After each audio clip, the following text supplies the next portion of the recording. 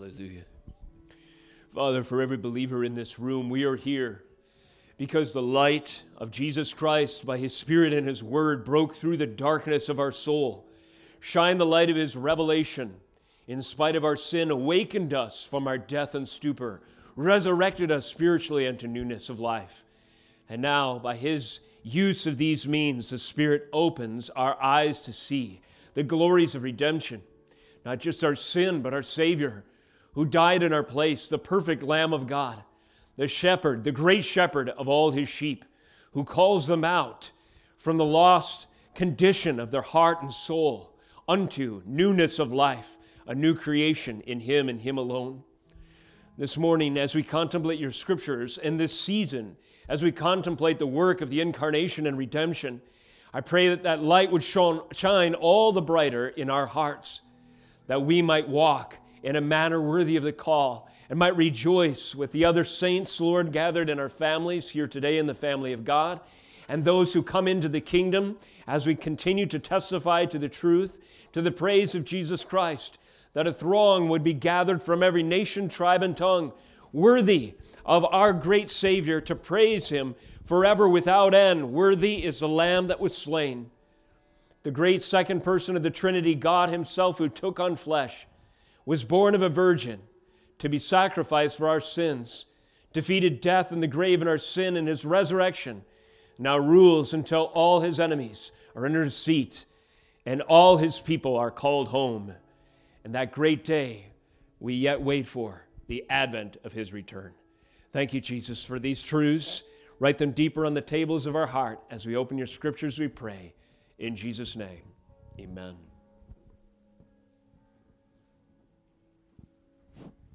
Hallelujah. What a great joy, what a gift and a privilege it is to gather in the name of Jesus Christ our Lord and to open up the precious gift of His scriptures this Christmas Eve morning. Join me, as you're able in doing so, by turning to Genesis 49. We've been studying Genesis 49 in our Genesis series. This morning we'll read a passage from it. We'll focus particularly on one verse. And from that verse, we will draw connections, I trust, to the incarnation and to Christmas in keeping with the season, as well as our Old Testament study. It's my goal in preaching this morning. As my aim is to connect the dots between Jacob's dying song in Genesis 49 and his prophecy and proclamation over Joseph and Christmas. Connect the dots between Jacob's last words and Christmas. We've studied last week this term lament in context of Psalm 123, a sad song, the basic definition of lament. But we have a deeper definition I'll remind you of as well. But I want you to note that in this song there's a lament tone as well, as Jacob awaits for his great salvation. With that introduction and your hearts open and in reverence for the Word of God, would you stand as you're able? Let us listen to the Word of God in our hearing today as it comes to us from Genesis 49. We'll read 22 through 26, and then we'll close with verse 18. Listen as the Word of God is proclaimed to you this day. Joseph is a fruitful bough by a spring. His branches run over the wall. The archers bitterly attacked him, shot at him, and harassed him severely. Yet his bow remained unmoved, his arms were made agile by the hand of the mighty one of Jacob. And there is the shepherd, the stone of Israel. By the God of your father who will help you, by the Almighty who will bless you with blessings of heaven above, blessings of the deep that crouches beneath, blessings of the breast and of the womb. The blessings of your father are mighty beyond the blessings of my parents. Up to the bounties of the everlasting hills, may they be on the head of Joseph and on the brow of him who was set apart from his brothers. Verse 18, Jacob cries, I wait for your salvation, O Lord. This is the word of God. You may be seated. Last week, as I mentioned, in Psalm 123, verse 1, the author lifts up his eyes to the one who is enthroned upon the heavens.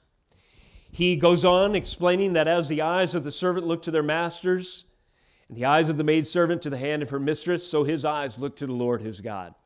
He was looking for something. Jacob was looking for something. The shepherds on the first Christmas Eve were waiting for something. They all were waiting for, summarized in this phrase, the salvation of the Lord, which is the theme of Jacob's dying song.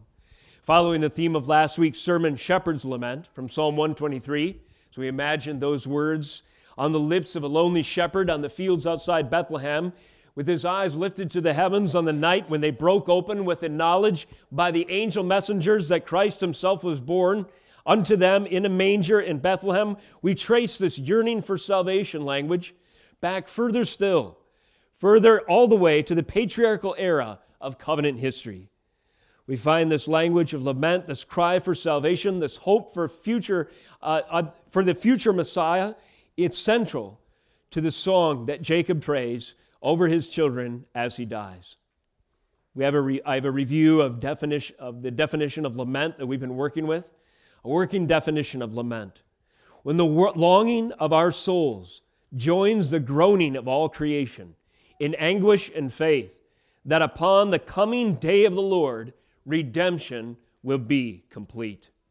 One more time, what is lament? What is this song of earnest, sad, yet hopeful yearning that we hear in these messages through the pages of Scripture? Psalm 123, the book of Lamentations, the prophets, so much of the Old Testament, Genesis 49. It is the longing of the souls of the authors of Scripture, joining the groaning of all creation, Romans 8, 22 through 23, in anguish and faith that upon the coming day of the Lord, redemption will be complete. The shape of Jacob's dying song focuses on this phrase in verse 18. This standalone confession in the middle of his blessings over his sons is simply this: I wait for salvation, O Lord. This is Jacob's lament. Before and after this lament for Advent, blessings are proclaimed in particular over two of his sons of note. In the prophetic context, they are significant sons represented by Judah, who we studied before. He will figure prominently in Israel's future hope, verses 8 through 12. And today, as we read, over Joseph, which includes an extended oracle featuring Joseph's legacy as well, verses 22 and 26. This is the shape of Jacob's song. Prophetic oracle, the lament focus, I wait for your salvation, and then prophetic oracle over second significant son. It is in this second extended prophecy that we read this morning that Jacob introduces three names that are steeped in Messianic into anticipation. And this would be the focus of the jumping off point of our message today in verse 24, which reads again, yet his bow remained unmoved, his arms were made agile. By who? By the hands of the mighty one of Jacob. There is the shepherd and the stone of Israel. Mighty one of Jacob, the shepherd, the stone of Israel. These are three messianic names that anticipates an answer to Jacob's prayer. I wait for your salvation, O Lord. Who is this? As we confirm and confess, saints, this side of the incarnation, this is the same Savior pictured in Judah's legacy. These three names join those three pictures that were proclaimed over Judah of one like a lion's cub, one of whom the scepter will never depart from his hands, and one whose mode of transportation is a donkey's colt. These three pictures fulfilled by Jesus, just as these three announcements of the character of the Messiah, mighty one, shepherd, and stone are fulfilled in Christ. In Jacob's dying song, we find that he is waiting. He is waiting for what? The advent of Christ our Lord. And in his dying song, we discover a source of hope strong enough for him and for the faithful to wait 1,740 years approximately until these words come true. What is Jacob waiting for? He, like all the saints that preceded Jesus Christ, like all the faithful who believed the word of the prophets, was waiting for three things: the mighty one of Jacob, the shepherd, and the stone of Israel. Here's a heading for you. As we tie the waiting of Jacob, his lament, the orientation of his heart, his hopeful confession and prophecy to Christmas, according to Genesis 49:24, who were the people of God waiting for on the very first Christmas Eve? I've given you my 3 points already. Number 1, they were waiting for the mighty one of Jacob. And then 2, the shepherd. And number 3, the stone of Israel. So let us consider firstly the mighty one of Jacob. Turn with me to Luke chapter 1, if you would. And let us connect the dots once again between Jacob's song and Christmas. As you're turning there, a note of context. The shape of Judah's hope and legacy pictured in the beginning of, or in the first stanza of the psalm, if you will, and then bracketed by Joseph's shape or legacy in the second portion of Jacob's song, points the focus, the technical term is chiastic structure, to the center, to the theme, to the hinge, and what I suggest is the main hope, the ringing out of Jacob's song, the reprise and the chorus. I wait for your salvation, O Lord. With this in mind, we look to the Scriptures to give us answer to the question, when did Jacob's hope come true? Well, for those who are looking for the mighty one of Israel, the windows of revelation began to open up, preceding the first Christmas day, as the angel of God's messengers, were sent to particular people of interest in the events that would soon unfold to proclaim what was about to happen. Of course, one of these angels is the angel Gabriel, and he visits Mary in Luke chapter 1. Notice in verse 26, as we pick up on the story. In the 6th month, the angel Gabriel was sent from God to the city of Galilee named Nazareth. To who? To a virgin betrothed to a man whose name was Joseph, of the house of David. Children, that virgin's name was? Mary. And he came to her and said, this is the angel speaking, greetings, O favored one, the Lord is with you. Kids, how did Mary respond to the angel? She felt something. She was very? That's correct. She was greatly troubled at the saying and tried to discern what sort of greeting this might be. And the angel said to her, Do not be afraid, Mary, for you have found favor with God. Verse 31 through 33. Note what the angel announces to the mother of Jesus. Behold, you will conceive in your womb and bear a son, and you shall call his name, kids? Jesus. And he will be great, and he will be called the Son of the Most High. And the Lord God will give to him the throne of his father David, and he will reign over the house of Jacob forever, and of his kingdom there will be no end. Who is Mary waiting for? Who are Zechariah and Elizabeth waiting for? Anna, Simeon, Joseph, the shepherds, the wise men on that very first Christmas Eve.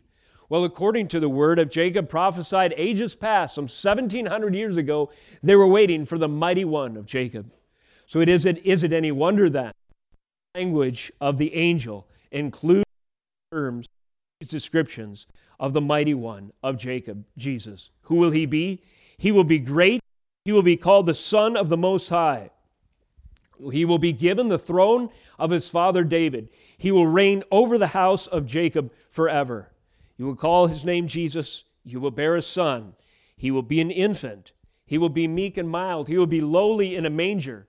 It will be a silent night, and we could, in some sense, perhaps, maybe we could sing away in a manger, but don't let these tender meditations obscure the fact that when the announcement came that Jesus was to be born, it wasn't a cuddly Hallmark card version of hope for humanity in the future, but instead a trumpet blast from glory, from angels veiled with light, attended by armies and hosts on the hills, in the skies, over the hills outside Bethlehem, who proclaimed in a fearful and terrifying announcement that the mighty one of Jacob was to be born, Jesus, Lord, at his birth. Luke 1:30 through 33. This is just one example of the power and the glory attending each angelic revelation of Jesus' soon-to-be birth. With each occasion, we find this pattern of fear in the text. Each occasion initially strikes terror in the hearts of those visited. Why? Because this is a weighty revelation of the power and the glory of God. This is a revelation of holiness that makes a sinner quake in his boots and shudder in his weakness and frailty and humanity. This is a fear and a terror that is only assuaged when the angel says, "Do not be afraid." And the servant, hearing the message, realizes that the coming of this great one will mean the salvation of Mary's own heart and from her sin. The salvation of the one who received the news, the redemption of those who welcome the Messiah. Then and only then will the revelation of the mighty one of Jacob move from one of terror to one of hope, one of fear to one of relief, one of a stunning display of God's mighty power, which causes us to shudder, to one of thank you, Lord Jesus, and worship and overwhelming joy. The angels knew that the one to come was not just a gentle, meek and lowly, quiet, cuddly Savior in a manger, baby infant that's worshiped in the way the Hallmark cards are written. The angels knew that this was, though in small and unrecognizable to most form, indeed lowly in a manger, nevertheless the mighty one of Jacob. Did Mary know this? Yes, she did. You guys know that famous song, "Mary, Did You Know?" Because sometimes here on the radio, and it's kind of a muse about, what might have been going through the mind of the mother of Jesus. How much knowledge and revelation did she have of exactly the significance of Christmas and what was taking place in her very womb? Well, the Bible answers, in part, this question, what did Mary know? And as this chapter continues, one of the very first Christmas songs reveals her confession. This is that famous song called the Magnificat. As Mary sings this poetry to the Lord in verse 46, she says, "My soul magnifies the Lord, and my spirit rejoices in who? God, my Savior. For he has looked upon the humble estate of his servant, and behold, from now on, all generations will call me blessed." Verse 49, "For he who is mighty has done great things for me, and holy is his name. And his mercy is for those who fear him from generation to generation.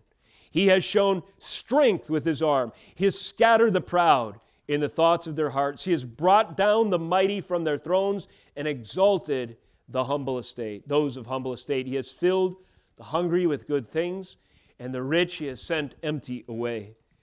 He has helped his servant Israel in remembrance of his mercy, as he spoke to our fathers, to Abraham, and to his offspring forever. Amen." What did Mary know? Mary knew that the child, the infant growing inside of her, was one conceived by the power of the Holy Spirit, and he was mighty. He was the mighty one of Jacob. So mighty, in fact, that his coming, his arrival, would spell the dethroning of every impostor, leader, and ruler. Every claim to might and power, which Mary and Joseph would soon come in contact with, one thinks of Herod, would be dethroned, and an angel messenger would be sent to protect the child within her, and the child soon to be born from the predations of the wicked and the self-exalted mighty king. And then one who bore his name later would die, and his carcass would be eaten by worms on the day when he accepted the worship of the people. And when the worms ate the body of this king, the lowest of creatures taking dominion over this once exalted impostor, it became apparent to those with eyes to see that the mighty one of Jacob is declaring dominion over the kings of the earth. No Herod today and no Herod then will ever usurp the throne and the authority of Jesus Christ. Why? Because he is the mighty one of Jacob. The angels knew it. Mary knew it. You hear it in their confessions. You hear it in their songs. Who else knew it? The wise men. Turn with me to Matthew chapter 2 as we pick up on their account. Young people, remind us, how did the wise men find Jesus? They followed something. Do you remember what it was? That's correct. So these dignitaries from the East, these men of importance, these men of means, these men of influence, follow this celestial event to the place where Jesus resides. And as they do so, some things become clear. In verse 9, let me turn to the right book here. In verse 9, incidentally, they're in contact with the king of that time, Herod, whom we mentioned, and they're talking about their quest. And this is what they say in verse 9. After listening to the king, they went on their way. This is what's recorded of them. And behold, the star that they had seen when it rose went before them until it came to rest over the place where the child was. When they saw the star, they rejoiced exceedingly and with great joy. And going into the house, they saw the child with Mary his mother. And what did they do? They fell down and worshipped him. And opening their treasures, they offered to him gifts. And kids, do you remember the 3 gifts? Shout it out. That's good. Gold, frankincense, and myrrh. And being warned in a dream not to return to Herod, they departed to their own country by another way. Mary recognized in her song that mercy belongs to those who fear the Almighty, that a judgment day would come for the unrepentant proud. She recognized that her mighty Savior would remember his covenant with Abraham's line.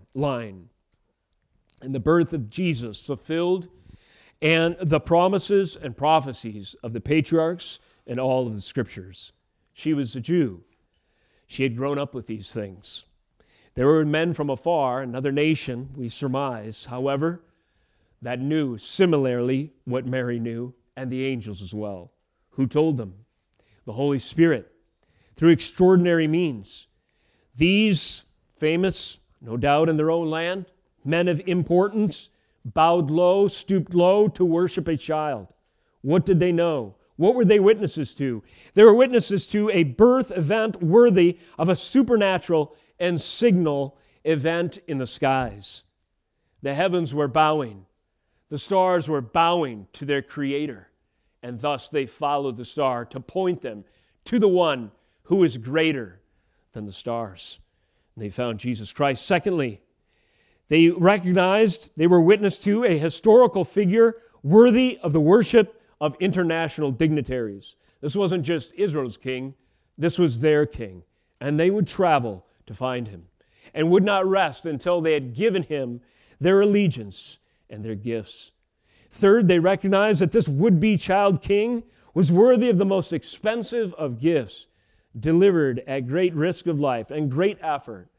Who knows, over land, perhaps sea, all the way until they found the place of his throne, the lap of his mother, Mary. And finally, they knew and witnessed to an ultimate authority, justifying defiance of earthly kings like Herod. And being warned in a dream, they defied Herod's authority, refused to acquiesce to his request, and they went home another way because they worshiped Jesus Christ over Herod, even though they were men of importance and prominence. And let me hasten to add, not since the days of Solomon had men or people of importance from foreign nations come to worship and to behold the wisdom of what was taking place in Israel.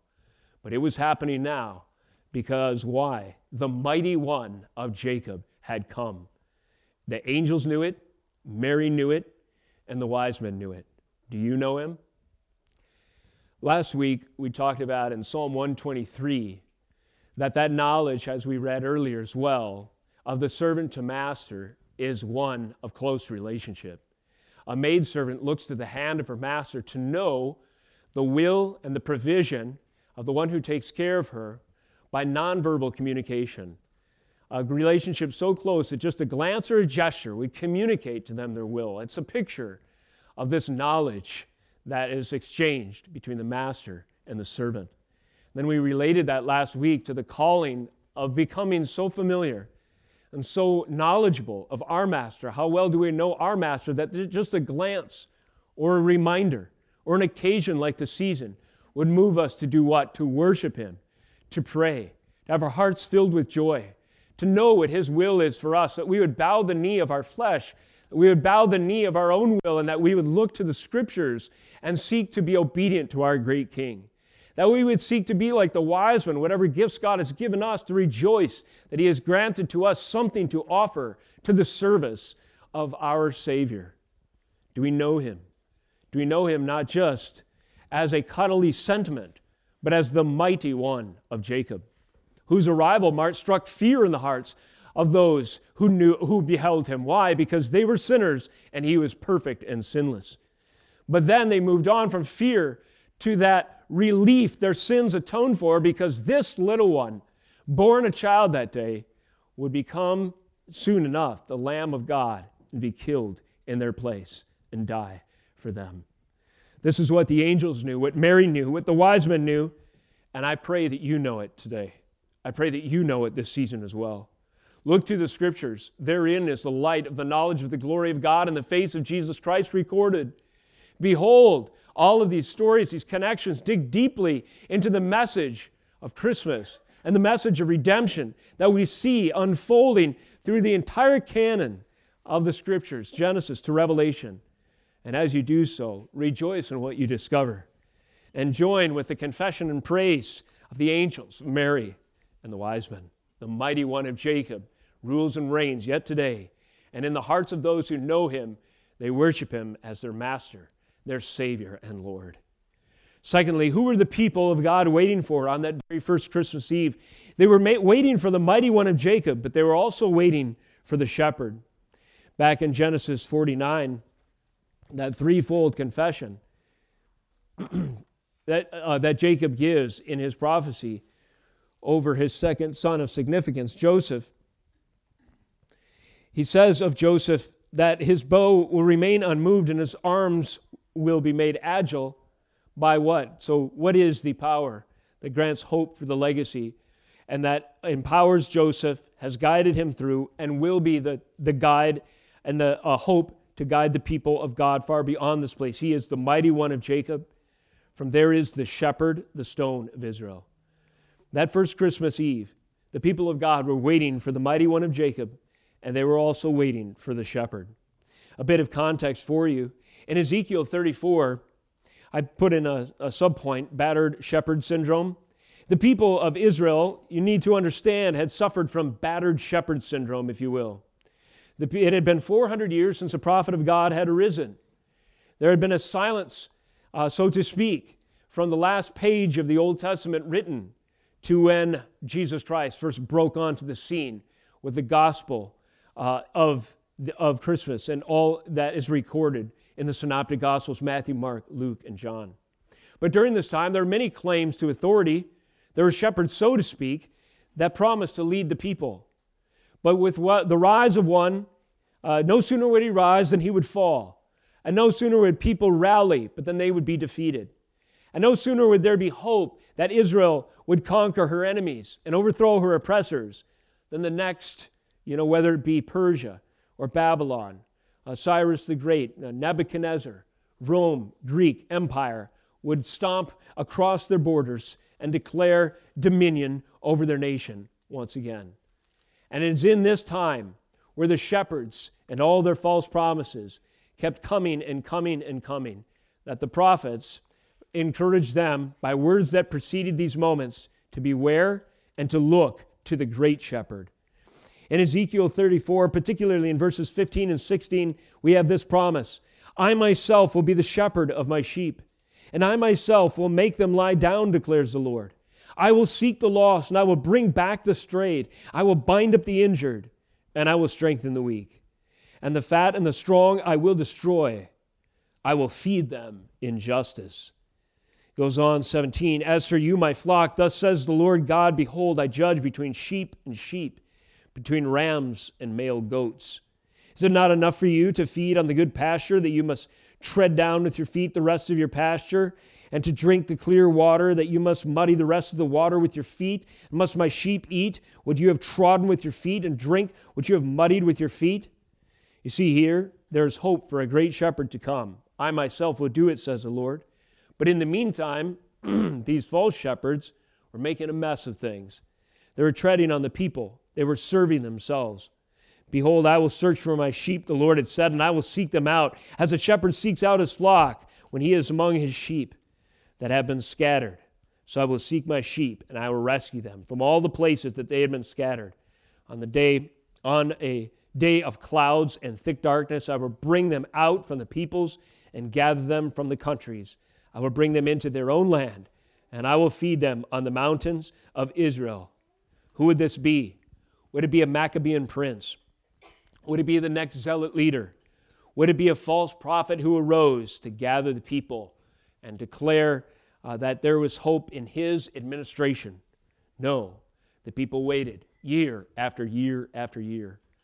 400 years or so suffering from this battered shepherd syndrome, waiting for the one great shepherd who would finally set things aright. These last words of divine inspiration would guide the faithful through the dark ages of the intertestamental period. The faithless shepherds were proactively and preemptively called out by the prophets, and they were distinguished from the great shepherd to come who would perfectly and eternally shepherd his people. You might study on your own time Ezekiel 34 back to back with John 10, which we'll mention in a moment. And as you study those two passages, you might evaluate your own shepherding call. You see, God has given us charge over certain things. I think especially men and fathers, husbands, in the hearing of this message. Are you a good shepherd? The only good shepherds are those who walk and live and lead according to the direction and the example of the great shepherd. The false shepherds who were scattering the sheep and destroying their resources, muddying their water and stamping out their grain, they were serving themselves. They were serving idols. They would just capitalize on the will of the people politically for a season, only to let them down when they proved not to have the answers they had promised early on. But there is a great shepherd, and he is the standard. He is the one by whom all shepherds are to be measured. And he is the one who the faithful, when they waited for the great shepherd on that Christmas Eve, were not deceived. They were not deceived by the Herods. They're not deceived by the high priests or the religious leaders of that day or the Roman armies and their terrifying presence. No, they were waiting for a greater one still. And they judged the leadership that they were under by that standard, and they waited. They waited for who? The mighty one of Jacob and the shepherd to lead and guide them. Did he come? He certainly did. In Luke 2, in light of this context and background, is it not significant that among the first to receive the message of Jesus Christ born in a manger was in fact a group of shepherds? In verse 8, in the same region, there they were, out in the field, keeping watch over their flocks by night. And an angel of the Lord appeared to them, and the glory of the Lord shone round about them, and they were filled with, once again, fear. And the angel said to them, "Fear not, for behold, I bring you good news of great joy. For this will be for the people, for unto you is born, for all people, unto you is born this day in the city of David a Savior who is Christ the Lord. And this will be a sign for you. You will find a baby wrapped in swaddling cloths and lying in a manger."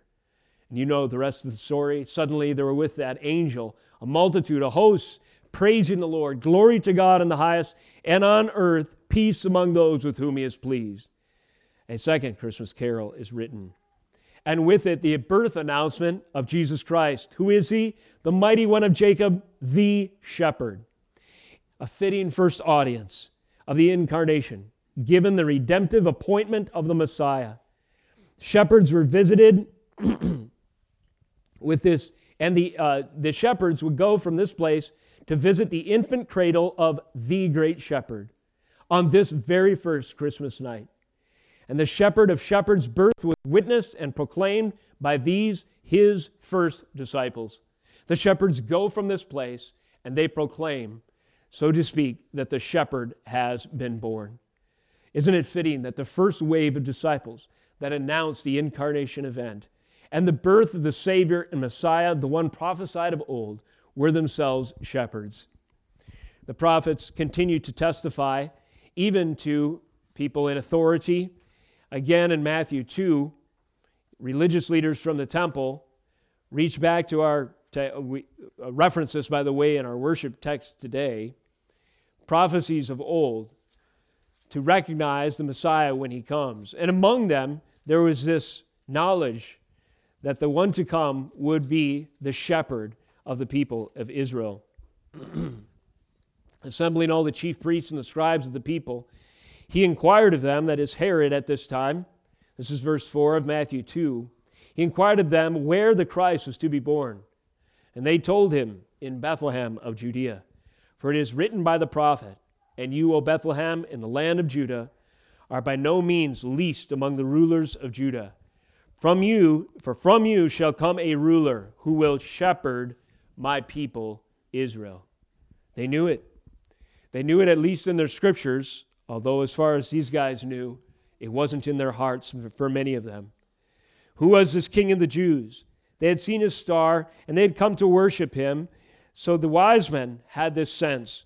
Herod, interested for other reasons, assembled the experts, the chief priests and the scribes. What can you tell me about this Christ to be born?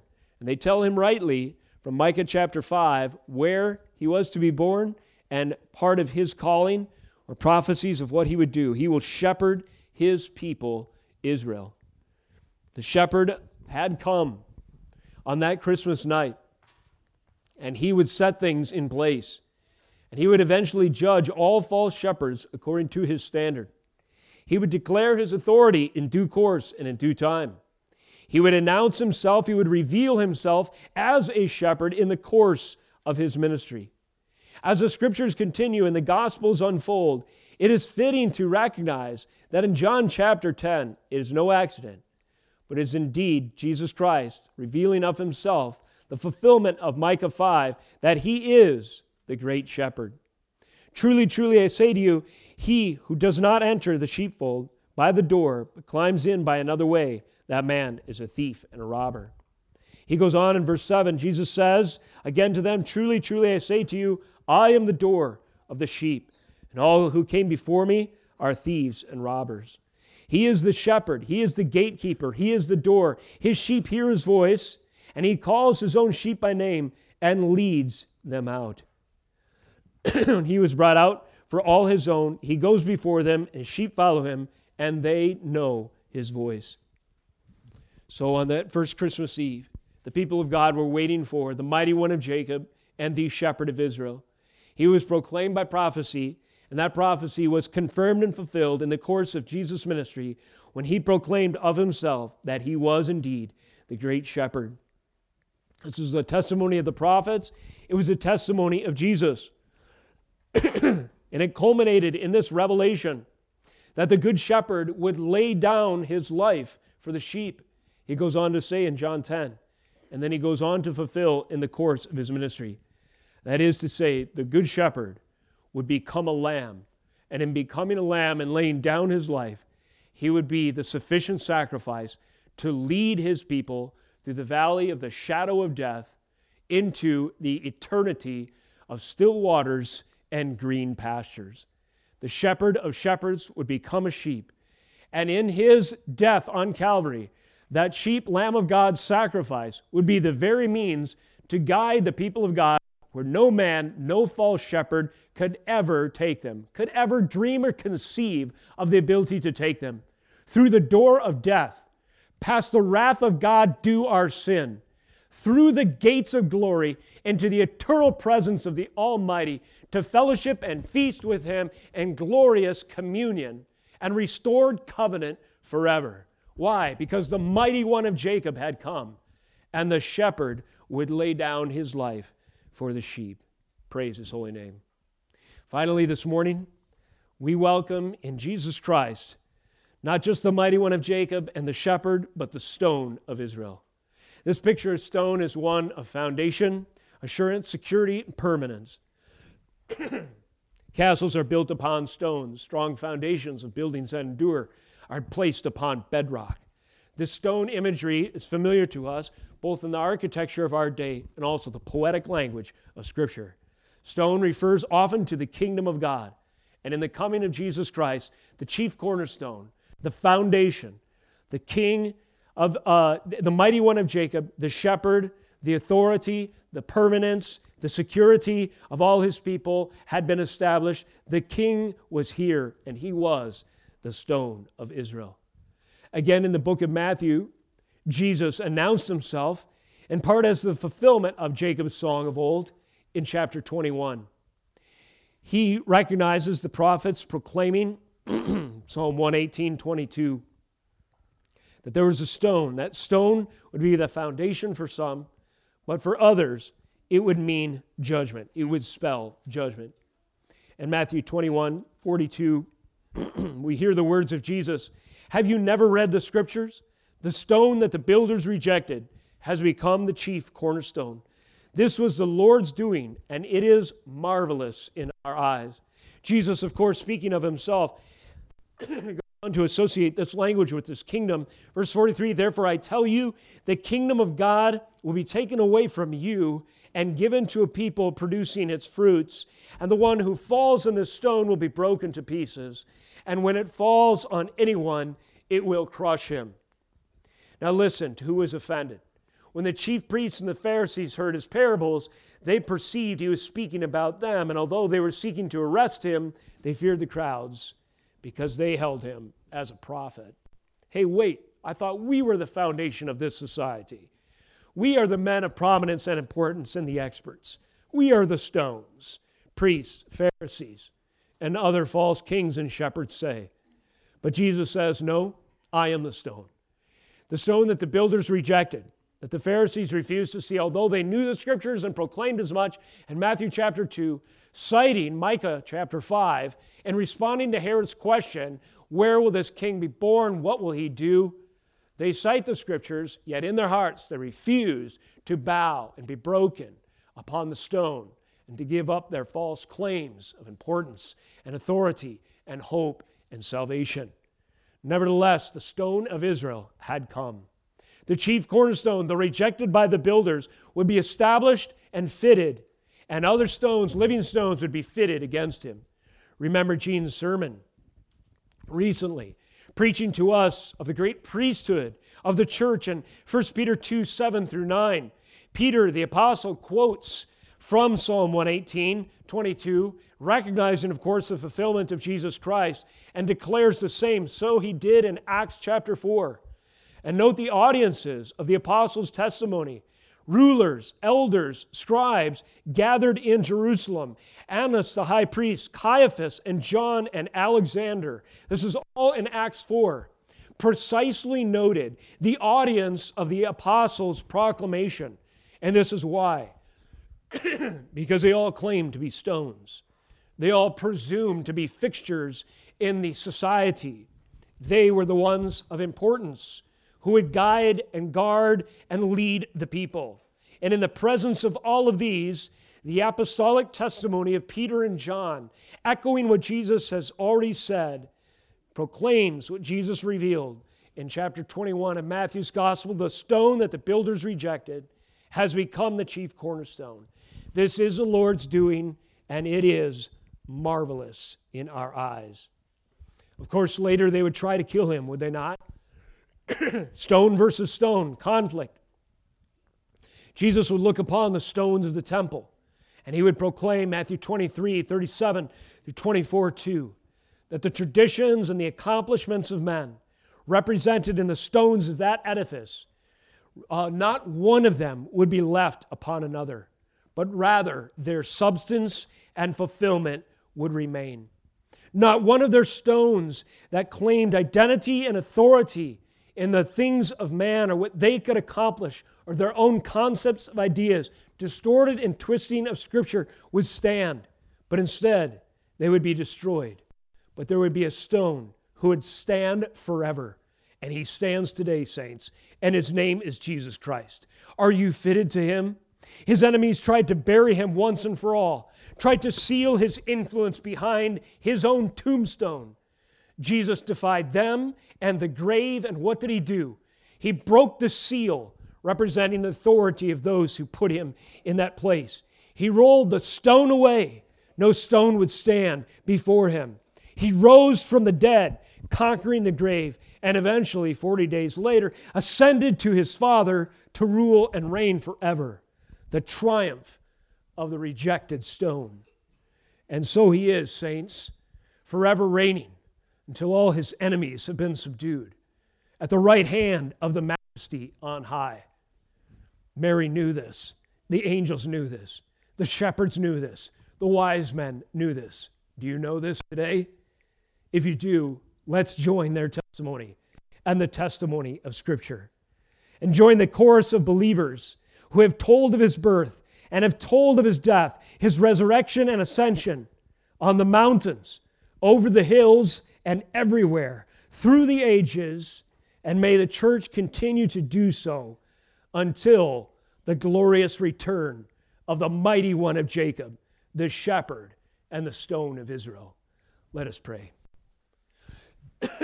Father, we thank you for the reassurance of your Scriptures, the writes and etches upon the tables of our hearts, the truth of who Jesus is.